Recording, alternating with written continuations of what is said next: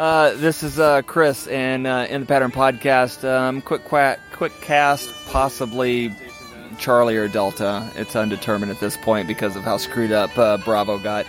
Anyways, I'm here in what we call the White Elephant at Camp Bacon, next to Ken Viard from Pilot Partner. Ken, how's it going tonight? It's going fantastic. We got some great background music. I hope you all can enjoy that. It's guitar first, and now it's bagpipes. Yeah. I bet you 0 other camps right now have bagpipe music going on. This is Oshkosh. I would not stake much money on that bet. You're right. Based on what I've seen today, and one of the things was an amazing, I don't know if you saw this today, I saw a picnic table that was drivable. The most cool, I'll show you a picture of this. A dinner plate was the steering wheel. Okay, I've got to get that driver's license. All right, it was pretty amazing. It was like a golf cart that had been repurposed for this. Pretty amazing. Interesting. Anyways, Ken had a pretty good experience today, I would say, or an interesting experience, and got to enjoy the flights of an Icon A5. What was that like? What did you think about that? There's been a lot of hype about that aircraft. I think I've only been going to Osh for about 8 years, and it seems like it's been here almost since the first, and that's like when it was just first announced, right? There was nothing about it other than here's our prototype. Yeah. Here's a sketch of what it might look like. And so my girlfriend and I, Alana and myself, got invited to fly the Icon A5 on Tuesday, and we were supposed to fly it in Austin before we left, but this is the first little hit on the Icon. I sent my information in, and I got an email back from them and said, well, with you and our demo pilot, we can put 4 gallons of fuel in it. Okay. So, are you coming to Oshkosh? And I said yes. And so, okay, we got smaller demo pilots, and we'll fly with you there. So if you're looking for something with an extreme amount of useful load, this is probably not the airplane with you, because I'm 225. So I could put some carbs down and not eat them, but I'm not that heavy. A little over average, but not on the heavy side. Yes, so but you're tall too. Yep, and that's the one thing I did notice when I did get to go fly it. My demo pilot was about your size. I don't know. I'm 5'10". About 5'10". Normal average person. So I think we were flying around like right on the red line on the fuel gauge the whole time. Okay. So probably an hour of fuel on board. Wow. I did not stop and ask how much useful load and were we at max gross weight or not. But let's get to how the Did you leave the ore behind so you had that extra load? Nah, that was his job. I'm the customer in this point. Right. One of my partners in my plane is actually legitimately thinking about buying it, so I do owe a full report back to him. Okay. But how does the Icon actually fly? I'm going to jump to the end, and then we'll go down and break it into pieces. Okay. The comment I made when I got done was, this is more fun than should be legal. Mm-hmm. It is so much fun to fly. I was addicted from the first moment we sat down in it. It's ultra comfortable. Mm-hmm. It makes sense. It's easy to get in and out of. We were doing only water ops, so no land ops at all. Okay. They had the inflatable dock up, so we just kind of walked right out. It's super easy to get into it. It wasn't too low. It wasn't too high. You just kind of hop into it much like you would a car, except for it's easier to get into than even my truck. Wow. Okay. Nice headset holders behind you, so it's really easy to get to.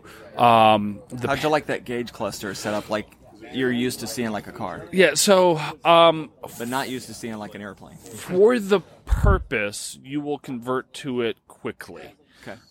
I don't like it because I am a traditional pilot. Yeah. Now, that's not who they market these to, which is, I think, part of the challenge that Icon's going to face is a whole bunch. This is not a plane that a non-pilot should really be flying because you can get yourself in trouble really quickly. Okay. But the gauges, like the airspeed indicator, starts on the left about where the 0 in your car is. Okay. Not 0 up top like a clock like you're used to in an airplane. Okay. So you got to get used to that. Okay. The altimeter gets even crazier. It starts at the 0 is where the clock is. There is an altimeter setting in there. I'm not sure if we set it to water level was 0 or what, is none of the math actually equals. I don't think we had a valid altimeter setting in there. Okay. But it goes around once and only once, and there's only one needle, and it starts at 0, then it goes to the next mark is 500, then 1,000, then the next one's 2,000, and then eventually it gets like 15,000. So it's not even proportional. Yeah. So it's God forbid you actually want to know your real altitude. There is a Garmin 796 in there. I remember when I first sat down in the mock-up with the Icon, I was like, oh, that's a really cool touch panel. Yeah. Now I realize it's just a standard Garmin 796 that's sitting there. Very capable device, but the demo pilot was flying off of that for almost everything. So head and climb rate. You want to know your climb rate, VSI? You look at that. You're getting it off of that, not off of a gauge. Not off the, okay. The other interesting thing about the engine cluster is the primary gauge. You get this little tiny attitude indicator with a slip indicator. You don't use that in this airplane. You look out the window, mainly. What about the AOA? The AOA is the prominent feature in this airplane. And for those of you who don't know, I'm sure you do. Angle of attack. Yeah. So what that was like one of his big things, right? When he was designing this aircraft, because he was a fighter pilot. Exactly. And for that aircraft, for the mission that it serves, it actually makes sense. So when you come into land, you pull the power back to 3,000. Was it 300 or 3,000 RPM? I don't even know what the unit of measure is. It was 3. Yeah. Probably. There's just a number 3 on there. It was 3. No, I'm just joking. It is a Rotax, so it does spin fast. And that's one of the problems I have. It's probably 3,000 because I think probably normal cruise speed with those Rotaxes are like 5, 6,000. Yeah. So it's one of the problems I have with this airplane is that converting everything I know just doesn't apply. Right. So it's 3. At 2,400 RPM, you're at like max RPM. Yeah, so my engine's about to blow up. Yeah. And I'm landing at 3,000, which is well over my red line, but it's not well instrumented for the type of things that I would do. Yeah. There's very little engine temperatures. There's just lights that, check engine light would come on, I guess. Okay. I don't know. But it really looks like a car when you sit down and fly it. Not the equivalent JPI instrumentation in there for engine information? Definitely not. Okay. It's like I feel it running or I don't. Okay. It's just kind of a Boolean kind of thing. The controls, it's a center stick. Yeah. With a nice little mic switch, a little electric trim tab on it. Then you got a flap setting and a landing gear setting for water mode or land mode. Okay. It's gear up and water is the same position. Okay. And the only other control you really have to worry about is the water rudder, which you only use when you're below 10 knots ground speed or water speed in that case. So even when you're up on a step taxi, you're using the flight controls to fly. Yep. I did get 2 takeoffs and landings in the water. Plus the 1 or 2 that he demonstrated for me. Okay. And we did do a full stall. It's a very docile stall. Reminded me a lot of my demo flight in the DA62, where we kind of put in some power, pulled the power back, put the yoke back in our lap, felt the stall, felt it break a little bit.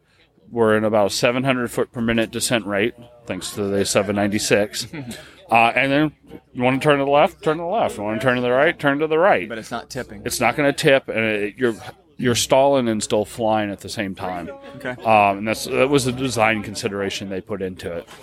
So we were lucky enough that when we went and did the demo ride, not only did I get to do a demo ride, but Alana got to do a demo ride. Cool. And they had 2 Icons out there. So we were both flying at the same time. Oh, awesome. So we got a little air-to-air work in there. I did about 45 minutes total time. Oh, that's fantastic. In the flight. We showed up early, and the guy who was supposed to be there at our time was a no-show. Okay. So we went out and flew. You got his time. Yep. And I spent the last 20 minutes. He's like, what do you want to do? I was like, I want to fly low. Go for it.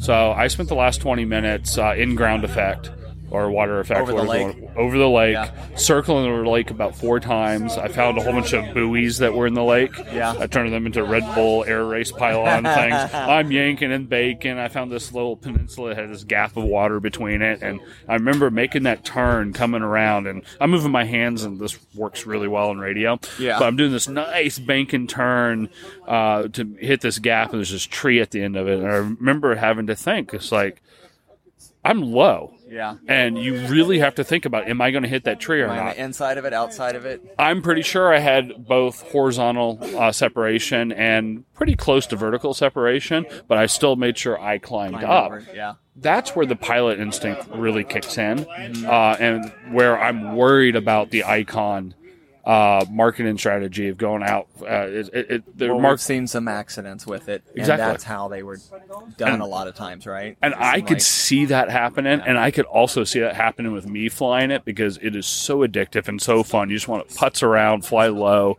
There's really no reason to go more than 1,000 AGL in that airplane. Yeah. Very little reason to go more than 500 AGL unless you're transitioning from lake to lake. Yeah. It was fun. If someone gave me keys to that airplane, I would fly that thing ragged. I would fly it every day, all day. It looks like a blast. So, but would I buy one? So the way I look at it is I'm not in a position to buy an airplane, period, so it's kind of a academic question at best. Okay. But if someone gave me a chunk of change, even if it was $500,000 or $1 million, and say, you have to use it on aircraft. If I had $1 million to buy, I would probably buy several things before the Icon would come up on my list. So it's not a bad airplane. It's just it doesn't serve a mission that I would want. Right. Is some of it that useful load thing? Useful load. I mean, it's a toy. Yeah. You're not taking it like my partner. He lives on a lake in Austin, and he owns a lake house down in Port Aransas. Okay. So already by this description, he has a little bit more disposable income than I do. Right. His plan is to park it at his house and be able to fly it down to the coast with his wife. Okay. God forbid he wants to take a bag with him. Right. Yeah. And he and his wife are pretty small, so useful load is going to be easier. But it's not. How much fuel will it hold? I have the paperwork. I do not know off the top of my head. Is it something around 20 gallons or something? It's probably 20 or 30. It's burning 4 gallons an hour. Yeah, that's always nice. So that'll last you a while. I know they've been ferrying it around the country, and the ones we were flying came from California not too long ago. And they had it up to 10 or 12,000 feet, so it took us some time to get there and some step climbs. Yeah. So it will fly at the higher altitudes, but it is like 90, 100 knots total. It's not your cross-country plane, clearly. Yeah. So it depends upon your mission. I traditionally gravitate towards going places in airplanes. You know, Austin to Oshkosh, Austin to Sedona, Florida, wherever. So, I like my 165-knot Bonanza. Yep. Fits that mission perfectly. And for that low and slow, just an unrelated topic, I'm most likely going to be very broke after Oshkosh because I'm probably going home with a power paraglider. Oh. So that sounds like a lot of fun. I'm going to be spending like $10,000, not $250,000, to kind of get started with this and be able to do a lot of the same exhilaration that you would get from the Icon, but a lot more versatility too. Yeah. So it's a great plane, and if $250,000 means something different to you than it does to me, definitely look at it. Yeah. I only can compare it to a J3 Cubs on floats and a Cessna 172 on floats. No comparison as far as fun factor, right? Obviously, this is the hot rod jet ski, top of the line. I mean, I hear the one that's over there in front of the GoPro booth. I just put my head in. I wiggled the controls. Very light on the controls. It was 2 fingers. You can fly it. Yeah, it was definitely easy to fly. I don't know how accurate that was to when there's a little control forces on it. Yeah. But it was a pleasure to land. I was able to land it without any assistance the first time. It was my first time actually landing on the water. Yeah.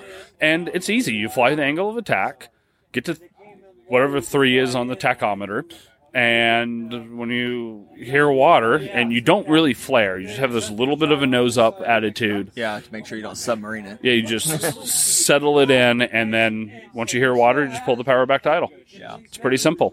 I got to say, the most fun I've ever had as well has been on floats. I flew a husky on floats in Seattle. Oh, you're a lucky dog. And that was it was 3 firsts at one time for me. First time flying on floats. First time flying a plane in a tandem configuration. Okay. Make that 4 things. First time flying a plane with a center stick and a plane with a constant speed propeller. I had 4 firsts that day. Wow. So, but that was the most fun in an airplane that I've ever had. Were you sitting front seat or back seat? Front seat. Excellent. Yeah. The only Husky time I had was tail wheel configuration. I was back seat. Okay. But still a lot of fun. It was a blast. I was on Lake Washington up in Seattle, where Nice. where Renton is, where they do that 737 production. So. Yep, that's where we picked up our Sundowner and flew it back to Austin from. We departed out of Renton. That was, Okay. That was a long flight. Yeah, it would have been. Long series Heck yeah. of flights. Yeah. Well, anyways, that sounds great. We'll follow back up with you with the powered paraglider because I watch a few guys on YouTube with that. It just looks like way too much fun. It looks like something that literally, if I had one of those, based on where my house is, I would drive it a quarter mile from my house out into this desert. And just go have a ball. See, I have a field next to my house. I can do my first step of my launch from my driveway. There you go. I And- know, right? and then I've got- why wouldn't you? You get home from work or whatever, you're like, guess what I'm going to go do for an hour? I'm frustrated. I'm stressed. I just need to unplug. That's going to be my thing, and I'm really looking forward to it. Because if I had to always drive like 10 or 20 minutes to go fly it, I wouldn't invest the money because I know that it'll fizzle. But being able to fly it right at my house, I'm really interested in You that. talking with the Paradigm guys? I talked to the Paradigm guys, so they're more about training. Yeah. And this is probably the subject of your next podcast here, but we'll get into that. We'll follow back up to that next time. So, all right, we'll follow back up with that after you make some more decisions. There's a little bit more Osh left, so we'll figure that out. Absolutely. So, anyways, thanks for coming on. Thank you much, and it's always a pleasure to be here. All right. Until next time, as John would always say, make left traffic, you're cleared for the option.